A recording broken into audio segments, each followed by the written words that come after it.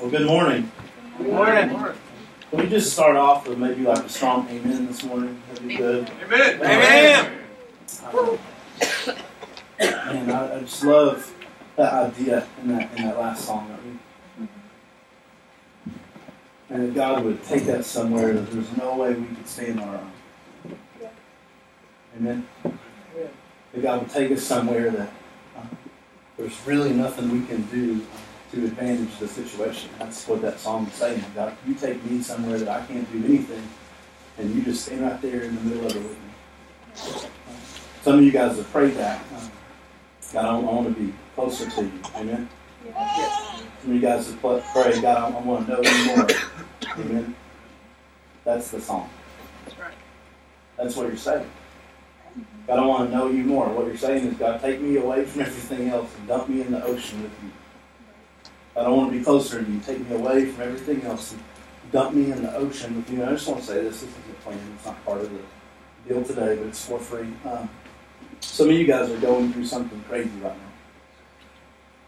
And you have no idea why. And you prayed that prayer, right? I want to be closer to you. Okay. It's going to look like you're in the ocean and you're barely treading water until you realize that I'm here right now. That's right. Amen. That's the story of Peter jumping out of the boat. God, I want to be closer to you. If that's really you, call me out on the water. And he says, all right, come on. And he gets out on the water and he's got a step. He's got another step. He's got another step. And he sees the storm, the crazy thing that's going on. And when he sees the storm, he focuses on the storm. And the water kind of breaks underneath his feet and he starts going down. And he's treading water until he realizes, man, God, you're the one that let me out here in the first place. And he calls out, save me. And what happens? It says immediately,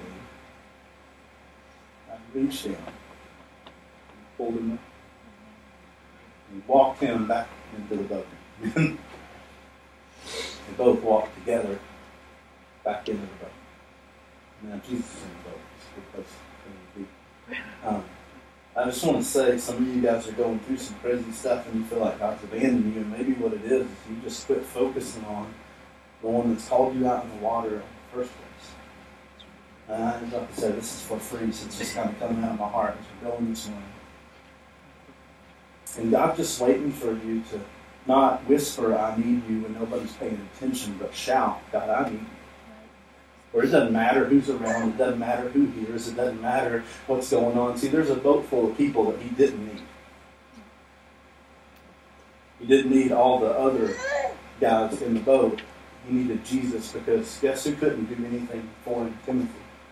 That's right. Timothy can't walk on water. Timothy couldn't do anything for him. Some of you guys are calling out to your friends and family, and you're like, save me. I'm just saying you're focused on the wrong thing this morning, wrong person this morning. There is one that can save, and his name is Jesus. I'm not trying to make light of what you're going through.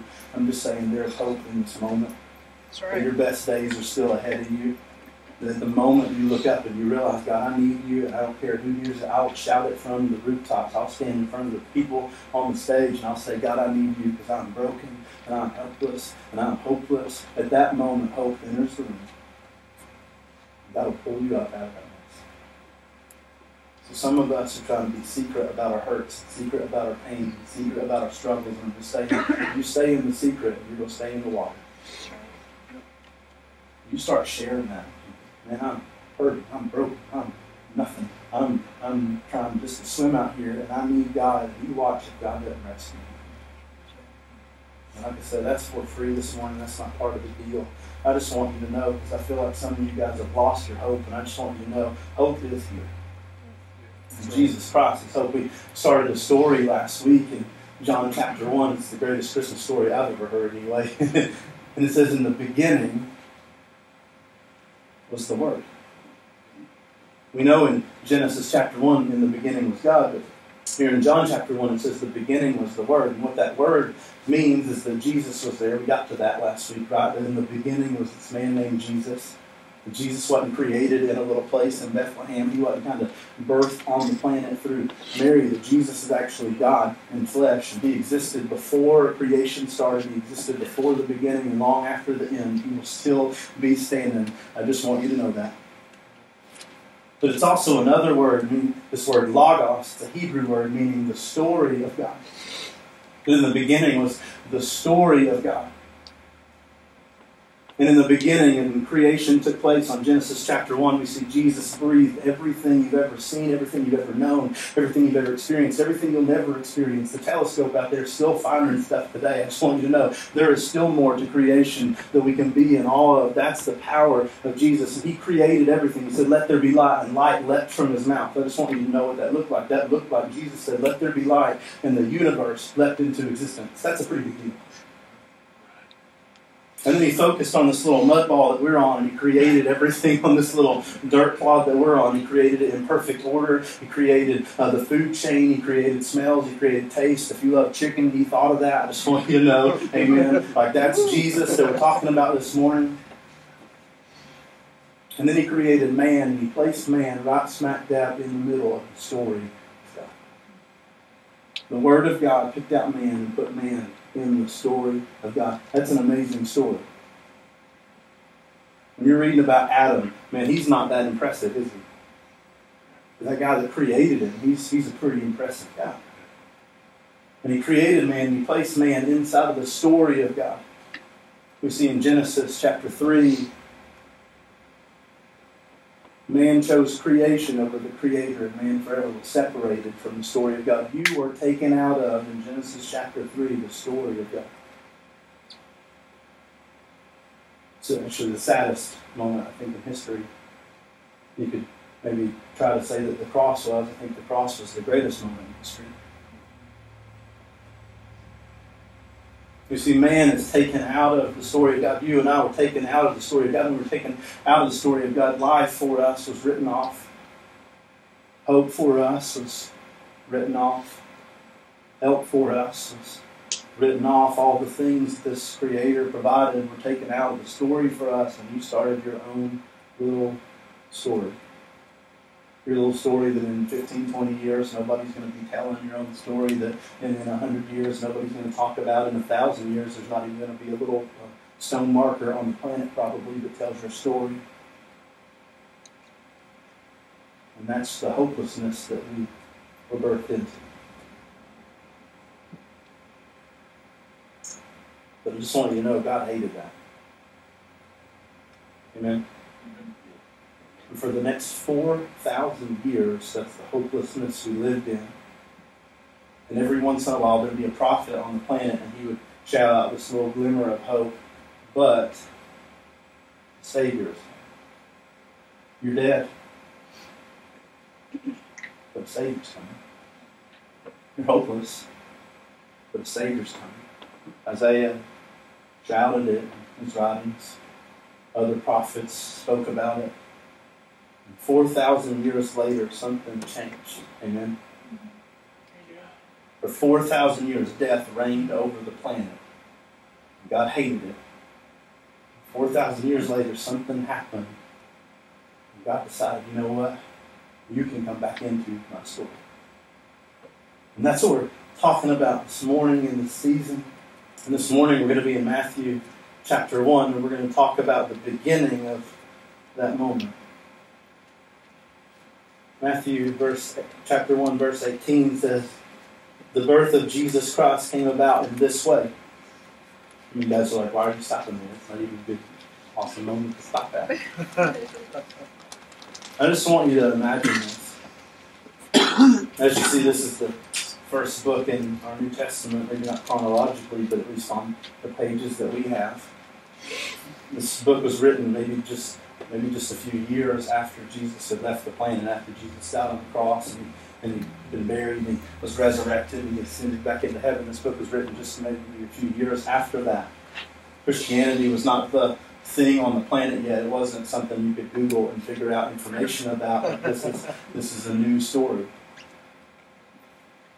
And imagine that maybe a few days ago or a few weeks ago you heard about this Jesus, this God who came in flesh, and he died on the cross to save you from your sins and your guilt and your shame, and you've heard the story that you can have life in Him, you can have hope in Him, and you've committed your life to that, but you know still very little about Jesus. See, we're in a far different boat probably than most early Christians were.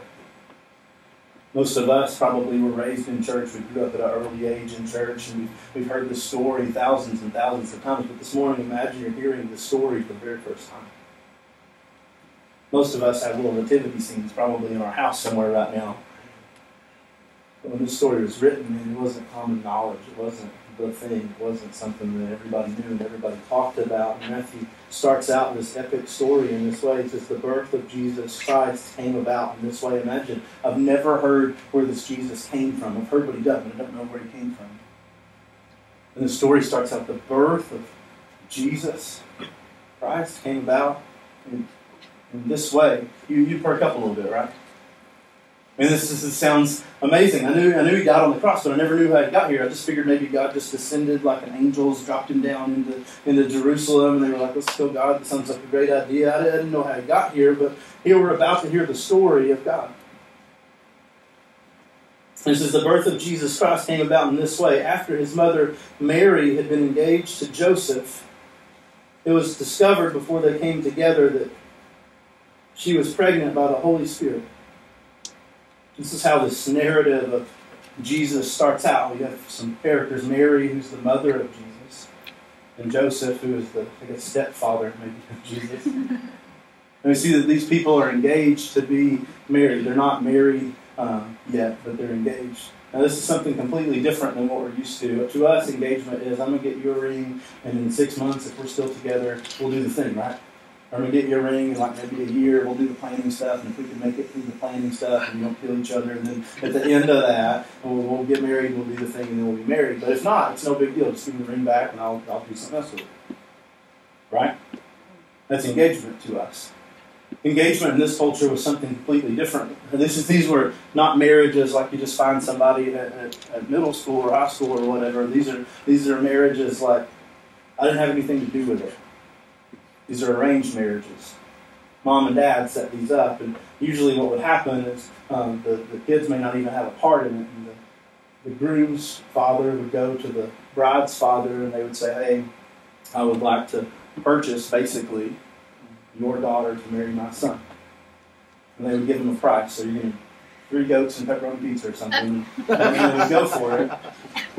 And at that moment in time, that was a legally binding contract. That was the thing. They were basically, in the eyes of the law, they were married. But at this point in time, they would live separately and maybe not even see each other until the actual marriage ceremony took place. So Mary and Joseph were engaged to be married, but they didn't hang out and go on dates, and they didn't go do normal engaged stuff. She lived in her house and probably was staying there most of the time, and he lived in his house, and they probably had very little to no contact at this point. And it says they were engaged to be married, but it was discovered before they came together that she was pregnant by the Holy Spirit. Now, there's some of us that are living on the same planet this morning, and you hear that, and you're like, that's not normal, right? Some of you guys have heard it 1,000 times. You're like, oh, yeah, it's no big deal. She was a virgin, and she had a baby. But I just want, that's not a normal thing. If you come in here spinning that story this morning, I'm going to look at you and probably laugh at you. And I'm going to ask you to forgive me or try to cover it up. But I'm not going to believe if you come in here and you're like, oh, I'm pregnant. And by the way, I've never been with a man. I'm going to be like, I don't believe you. Because it's not a normal occurrence. Yet this is the story of the Son of God. This is what we call a miracle, by the way. But I just want to let you know it's not a miracle that the people would believe in that day. Yeah, there was a prophecy in Isaiah 7:14 that said a virgin will have a child, but I'm just going to let you know a lot of that stuff back in the Old Testament, even the Jewish people were like, I don't really know what that means, and I don't really... maybe it's just a verse and it really applies to something else or a country, or maybe it doesn't apply to an actual woman having a child. They would have tried to explain that away, much like we explain a lot of stuff in the Bible that we don't like away today. But here in this moment, they discover, oh man, Mary's pregnant. You can imagine this sends her parents into panic mode. It was not good at her house. How are you pregnant? Oh, it was the Holy Spirit. You're right. Now, really, how are you pregnant? It was the Holy Spirit. probably pretty mad over here. And over at Joseph's house, it was probably, I can't believe that. You paid for her. You bought her. She was yours. You were engaged. And she's out there sleeping around. That's basically what they would have thought. Let's just be honest. You can imagine this sets off a dilemma right in the middle of the Christmas story. Everybody's like, oh yeah, it was great. They just rolled to Bethlehem. It was a good journey, easy trip. It's not hard for a pregnant woman to go hours on a journey. It's not a big deal by foot. We made up the donkey thing because it's not in the Bible at all. And then they just found a little nice, little neat, little swept up, little cleaned up manger, and they got it in there. Just had the baby, no pain, no screaming, no shouting. He was just there. He was Jesus. That's what we think of when we think of the Christmas story. But before we ever got there in the Christmas story, there was already a kind of a bombshell happening in the Christmas story. Because here's the truth. They may not know who Jesus' father is in this moment, but they're pretty certain it's not Joseph. And when you're engaged to somebody, that's a problem. You can imagine in this moment, maybe Joseph would be angry, maybe Joseph would be hurt, maybe Joseph would be like, why didn't you want me? Why didn't you wait for me? What's going on? Why did she love this other person, even though I don't know who this other person is? What's going on? Because Joseph didn't believe, I'll be 100% honest, that this was a baby of the Holy Spirit. Who is Mary, actually, that this would be God's baby? Mary wasn't any political figure. She didn't come from a prominent family. She probably come from a poor family. Who's Mary that the Messiah would be born through Mary?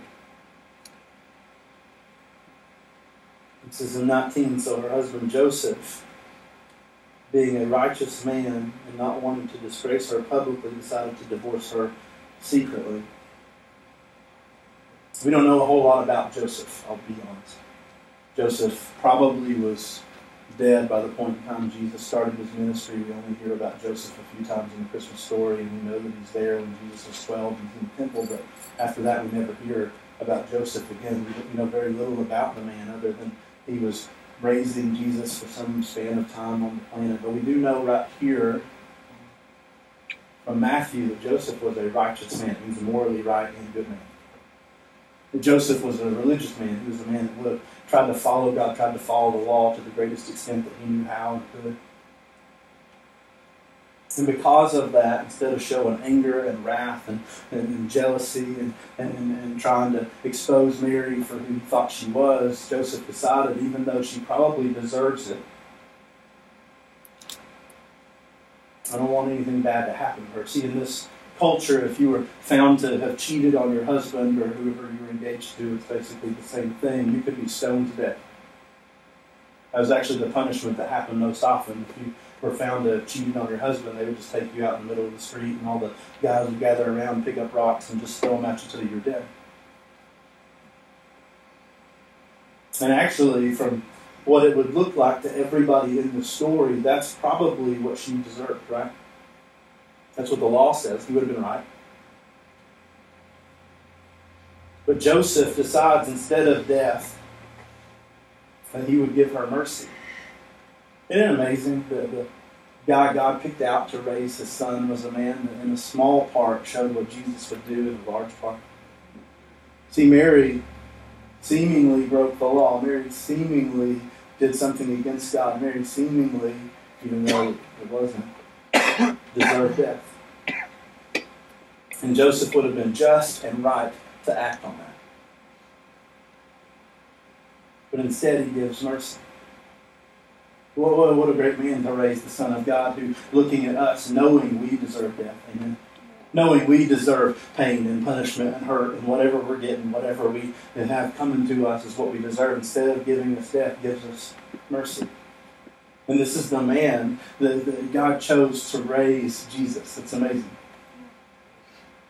So Joseph decided, I don't want to hurt her. I don't want to destroy her life. I don't want to kill her.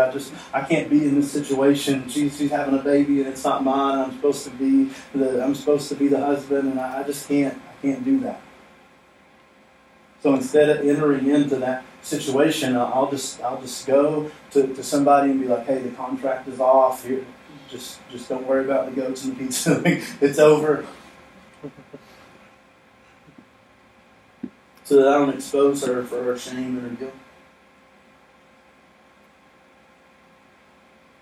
This is in 20, but after he had considered these things, an angel of the Lord suddenly appeared to him in a dream, saying, Joseph, son of David, don't be afraid to take Mary as your wife, because what has been conceived in her is by the Holy Spirit. So here's what happens. He makes up his mind. I'm just going to divorce her. Who knows how long that took? I'm just going to divorce her. I'm just going to get out of this. I'm going to get out of here. Nobody's going to know about it. I'm going to go do my thing, and she can do whatever. And then the moment he decides that, he goes to sleep, probably going to wake up the next morning and do it, and he has a dream. And in this dream, an angel shows up, and it says it's the angel of the Lord. And he shows up on kind of this moment, and he says, Joseph, don't be afraid. Joseph, you don't have to worry. Because she's actually telling the truth right now. I know it's hard to believe, and I know it's kind of crazy. I know looking at Mary, you're like, oh, there's nothing special about Mary. Why would that happen? But I just want you to know, like, this really is a baby of the Holy Spirit. This is God's Son inside of Mary. She didn't cheat on you. She didn't do anything wrong. She didn't hurt you. She didn't do any of that stuff. Like, she just is the vessel that God chose to carry the story of God into the planet. So don't worry about it. Don't be afraid. We see in this moment that for some reason Joseph is afraid to take Mary as his wife. And you're like, why would he be afraid to do that? It's not a big deal. Think about this. You know when somebody gets married in a hurry now? Like, you're like, oh, I didn't even know they were engaged. Now they're like married, and you're like, when did that happen? And then you just find out they went off to the thing, and then everybody you know is like, oh, I bet something's going on.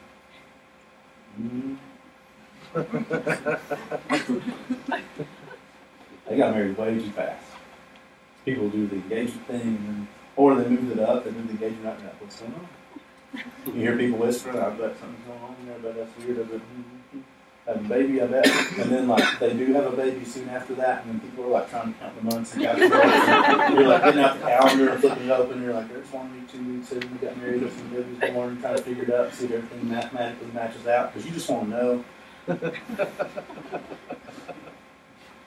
Laughing because you know people or are people that do that. If it's like that today, in our secular society, our society that doesn't even attempt to look or act godly, what do you think it was like with the most religious people that ever lived on the planet? These weren't people known for their mercy and their grace, by the way. They would stone you in the street. No wonder Joseph. You don't think at his house, mom and dad didn't know this, and like, you got to get rid of her, son. You got to dump her. She's just baggage. You got to get out of that. That's going to look bad on you. That's going to look bad in your marriage. People are going to call her names your whole life. They're going to think if you go along and you marry her, they're going to think that you guys got together and you're a righteous man. And people know that. They know you're a good guy. You got to get out of that. You got to run from that. You got to get away from it. You don't think mom and dad were like that? You don't think all his friends were like, man, I can't even believe her. She's a, and then fill in the blank, whatever name you want to put there, and then you need to get out of that? You don't think the guys talking down at the well are saying things like that? You don't think the women in the marketplace are saying things like that? He's not a stranger to this fact. That at this moment, Mary is probably considered the town prostitute. Like, she's not got a good name in the town. You're like, oh, everything was perfect for Jesus when he come up on the planet. Like, he just rolled up into Bethlehem, and everything was great, and the manger was all swept up, it was nice, and there he was, and it was a good and sterile environment. And that's what we think about when we think about the Christmas story, but Jesus isn't even on the planet yet, and he's already in the mess. His mom was the topic of the town. Why wouldn't Joseph be afraid to marry? Because in that moment, he's either saying, I don't care about her infidelity, it's not a big deal to me, or he's saying, I was involved in it. And either way, he's joining up with all the guilt, all the shame, all the grief that she's going to get for the next however many years. He's joining in willingly to that situation. I want to be tied to that. That's a scary thought, actually. And the angel shows up and he's like, I know what everybody is saying. I know the talk. I know I've heard. I just want you to know you don't have to worry about anything. Because they're not going to know. They're going to say what they're going to say. But I want you to know, like, this is a situation here that God has his hand in. This is the Messiah. You're joining up with a mess, but man, what's coming out of that mess is an amazing thing. You probably want to be part of that story. In this moment, Joseph has to decide, do I want to be part of God's story, or do I want to be part of my own story?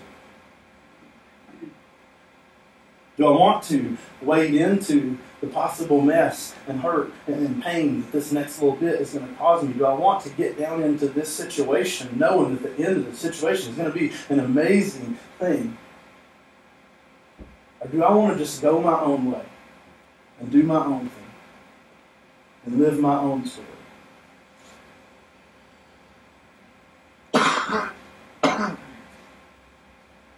And that's the choice that Joseph has in this moment. The angel goes on in 21 and says, she will give birth to a son. Now you know if you wake up and she gives birth and it's a daughter that this was just a dream, right? Angel's sewing some money down on the bet here. So she will give birth to a son. And you are to name him Jesus. You don't even get to pick out the name. You're going to call him Jesus. When it happens, when she gives birth to a son, I want you to stamp on him this name, Jesus. It's the Greek form of the Hebrew word Yahshua. Some of you guys are confused because you're like, Jesus has 27 names and I don't even know which one's real. And it seems like a discrepancy right there in the Bible. Yeah, because it was Hebrew people and a story written in Greek translated to English. There's going to be some different words come out of it. It's all the same meaning. But this word Yeshua is a word that actually means Yah saves, or God saves. How ridiculous is that? Why would you name your baby that coming out of this situation? God inflicted the situation on you. Why are you naming him God saves? See, in Hebrew, all the names mean something. You can go back through the Bible, you can pick out any name you want to. If it's a Hebrew name and you look up the meaning, there is definitely a meaning behind every one of them. All your names actually mean something too. You just don't know or don't care, but it's a big deal in this culture. They don't mistakenly just name people names because they're like, oh, that's pretty. Or Susie named him Jesus, so I'll name my kid Jesus too. That'll be great. I love that name. All the names in this culture mean something. And the angel wasn't mistaken when he put this stamp on Jesus. He's like, hey, you're going to name him God Saves. Hold on. You want me to climb into a situation where everybody thinks my wife is caught up in adultery and she cheated on me, and you want me to tie myself to that guilt and that shame, but you want me to name the kid that comes out of that God saves? It's not even my kid. I want to give him a horrible. I don't even want to like this boy. He's not mine, right? That's humanity. This angel says, no, I have a plan. And when this kid comes out, you're going to name him Yeshua, because I just want you to know, even in this crazy, messed up situation, the baby that's coming out of it, it means something. I want you to name him God Saves. And here's why. Because he will save his people from their sins. I want you to name this baby Yeshua, God saves, because this baby, this vessel, this child that's coming out of this woman, he's going to save his people from their sins. You're like, Brad, why are you so excited about that? Read the Old Testament. This wasn't even on the radar. This was like a brand new deal right here. See, in the Old Testament, all these prophecies, all these moments pushing towards this Messiah, they were thinking and adding them up, and they were like, oh, he's going to be a political Messiah. He's going to be an earthly king. God at some point in time is going to send a Messiah, a Savior. He's going to come in and he's going to kick out the Romans, this invading army. And he's going to set up this new kingdom of David. And it's going to be marked by prosperity and power. We're going to be on top again. We're going to be amazing again. We're going to be the Jewish people, and everybody's going to talk about our God and how amazing He is. And we're going to have more gold and more silver and more power, and we're going to be in charge of the world. That's what they were looking for.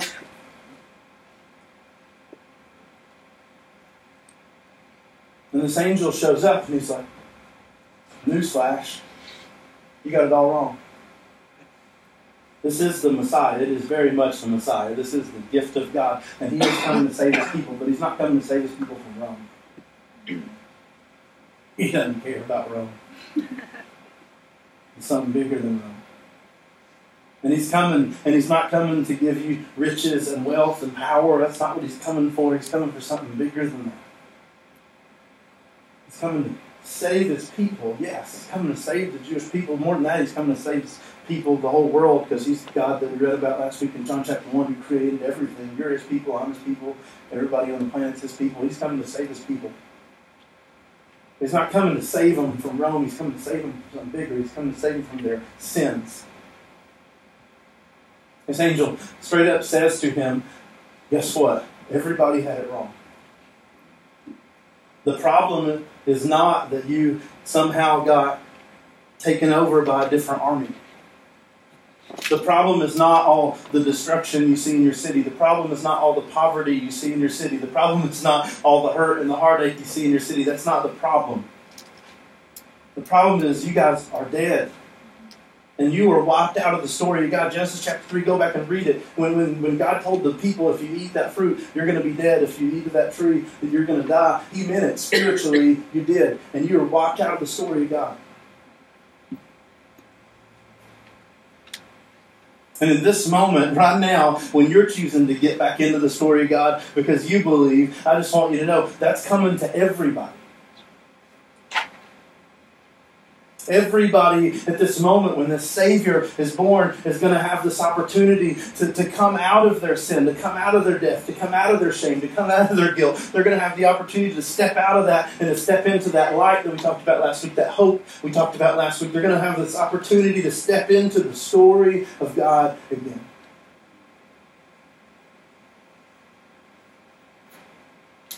So yeah, you're going to name Him Jesus.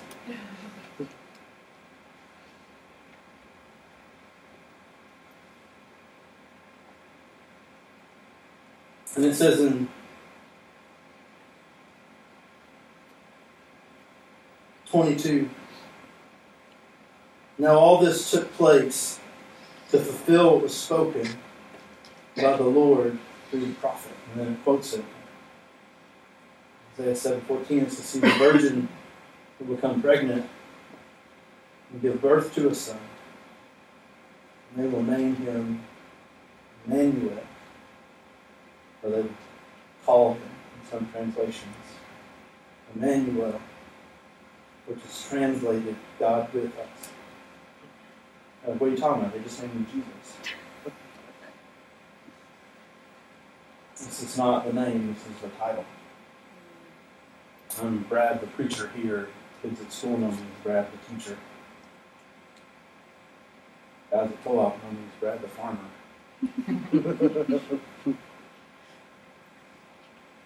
It's not your name, it's what you do.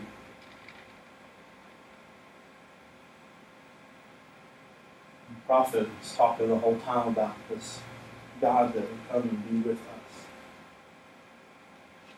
God not out of the story or above the story, but God inside of the story. And it says all this was fulfilled, all the story we just read about was done this way to fulfill what the prophet spoke about. And you're like, what are you talking about? See, what this confirms is that this story, as crazy as it is, was always the plan of God. Amen? Amen. I'll just say that again, because that's powerful, because some of you guys are wondering why everything's so screwed up, and I just want you to know that the story of God was screwed up, right? All this was fulfilled to because it was the plan of God. I'll be honest, Jesus wasn't born to Mary because nobody else was willing or because it was an accident. That's right. That was the plan of God. God chose to send His Son. You'll be greater than that. God chose to send Himself. Through Mary. A girl who, it would be obvious to the world, has never been with a man. Could have chosen a married woman. And I just want you to know that baby's not yours, that's God's. Nobody ever would have talked about it. But God chose to send His Son into this situation where when people saw that, they wouldn't believe it because people don't believe miracles, I'll be honest. And people would talk about it, and people would act like there was infidelity there, and He chose that mess.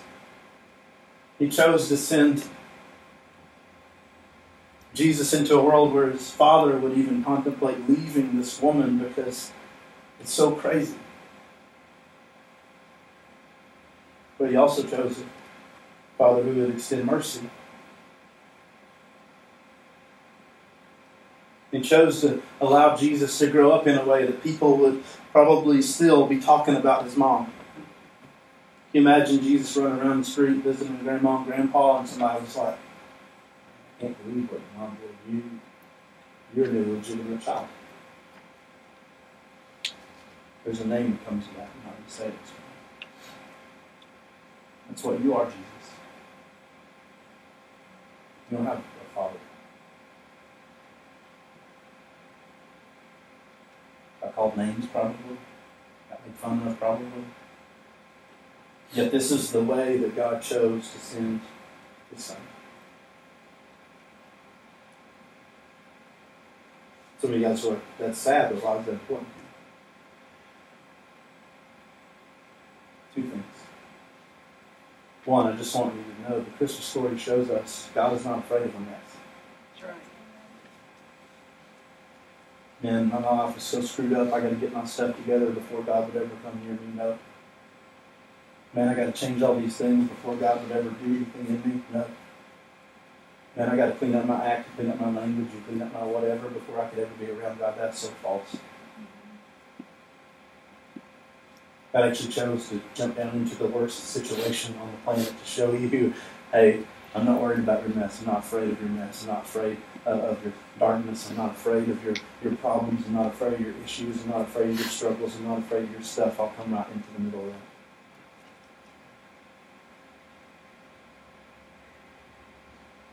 And for those of us that are already in the story of God, what it means is even right now, in all the crazy around you, it in no way, shape, or form means that you stepped out of the plan of God. God's left me. God's forgotten me. Maybe God's just using this. I don't want to make light of anything, but I just want you to know that sometimes this is how God gets us to where He wants us to be. This is how God chose to get Jesus to where He wanted Him to be, right? In a crazy mess and what seems to be hopeless situations, what seems to be the worst case scenario. This is how God chose to get Jesus into the story, into your story, and you into His story. In reality, this morning, messes don't disqualify us from the presence of God. Because it's the very mess that the presence of God chose to come to. This morning, some of you guys are in hopelessness or what seems to be your darkness or what seems to be or some kind of sickness or some kind of guilt or some kind of shame or some kind of issues. You're in some kind of problems and it seems like everything's falling apart. Maybe it seems like your marriage is falling apart, your life's falling apart, your health's falling apart, your stuff's falling apart, or everything around you maybe is falling apart, your job's falling apart, your life's falling apart. And I just want you to know, man, that does not mean the absence of God is in your life. I know people that have lost things like jobs and health and people, and on the other side of that, they can say, man, this is what God did in that. And I just want you to know, even in the darkest moments, like we read last week, the darkness did not overcome the light. There is still hope, and there are still better days ahead, and there is still a future, and there's still a promise, and you still have a direction, and your best days are still ahead of you. And for those of you that, man, you've never even entered the story of God, you just know that everything's screwed up and you're trying to sit there and think, man, I got to do this, and I got to do this, and I got to do this, and I got to do this, and I got to do this before I can ever come near God. I just want you to know, you don't have to do anything before you can come near God. God will come straight to you. You don't have to move a muscle for you to come near to God, because God will come right up into your space. That is the Christmas story. You don't have to do a thing. You don't have to clean up a thing. You don't have to change a thing. You don't have to act a different way. You don't have to change your clothes. You don't have to do anything this morning. You can just allow God to step into your situation and place you into the story of God, a story greater than your story.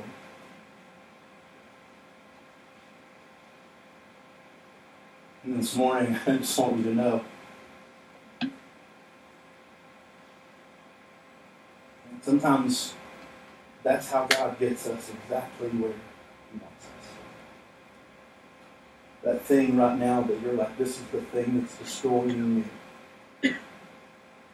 Maybe God's just trying to birth Jesus down into the middle of that. And this morning, some of you guys are like, I need to run from this, I need to get out of this, I need to get out of this place, I need to get out of church, I just need to get away from God. And that's what you think is going to answer your thing, your problem, your question. No, it's not. You have a choice this morning. Joseph had a choice. You can step right into the mess, and you can step right into the story of God. Or you can go out of here and you can live your own story and be your own thing. But I just want you to know, when this thing's over and your heart's beating its last and your lungs are breathing their last, your story is going to end in that moment. Amen? When you leave this planet, it's done for your story. You write the best one you can, and your story's over. You've got friends and family that may talk about it for another couple of days, another couple of months, maybe even another couple of years, but eventually they're going to quit showing up with that little stone monument you got. And years later, that thing's going to be laid over, and years later it's going to be covered up, and that's going to be it for your story. Or today, you can choose and step right back into your story. I know it's a mess. I know this. I don't know what you are doing in this story right now. I have no idea. But I'm going to choose to step into it because I remember that your name even means God saves. I want to be part of your story. A story that for eternity people are going to talk about. A story that started before you breathed anything into existence, and a story that will continue long after the elements are dissolved. I'm going to step into a story greater than my story this morning. You guys are like, I'm saved. That's great. Are you in the story? Are you living your life? Or are you following in the story of God? Are you in the flow of the story of God? Some of you guys are like, man, I'm lost. I don't know what you're talking about. You saying saved. I've never even heard that term before, and I just want to let you know, even for you this morning, you can step into the story of God. You can step into hope, life, future, and life.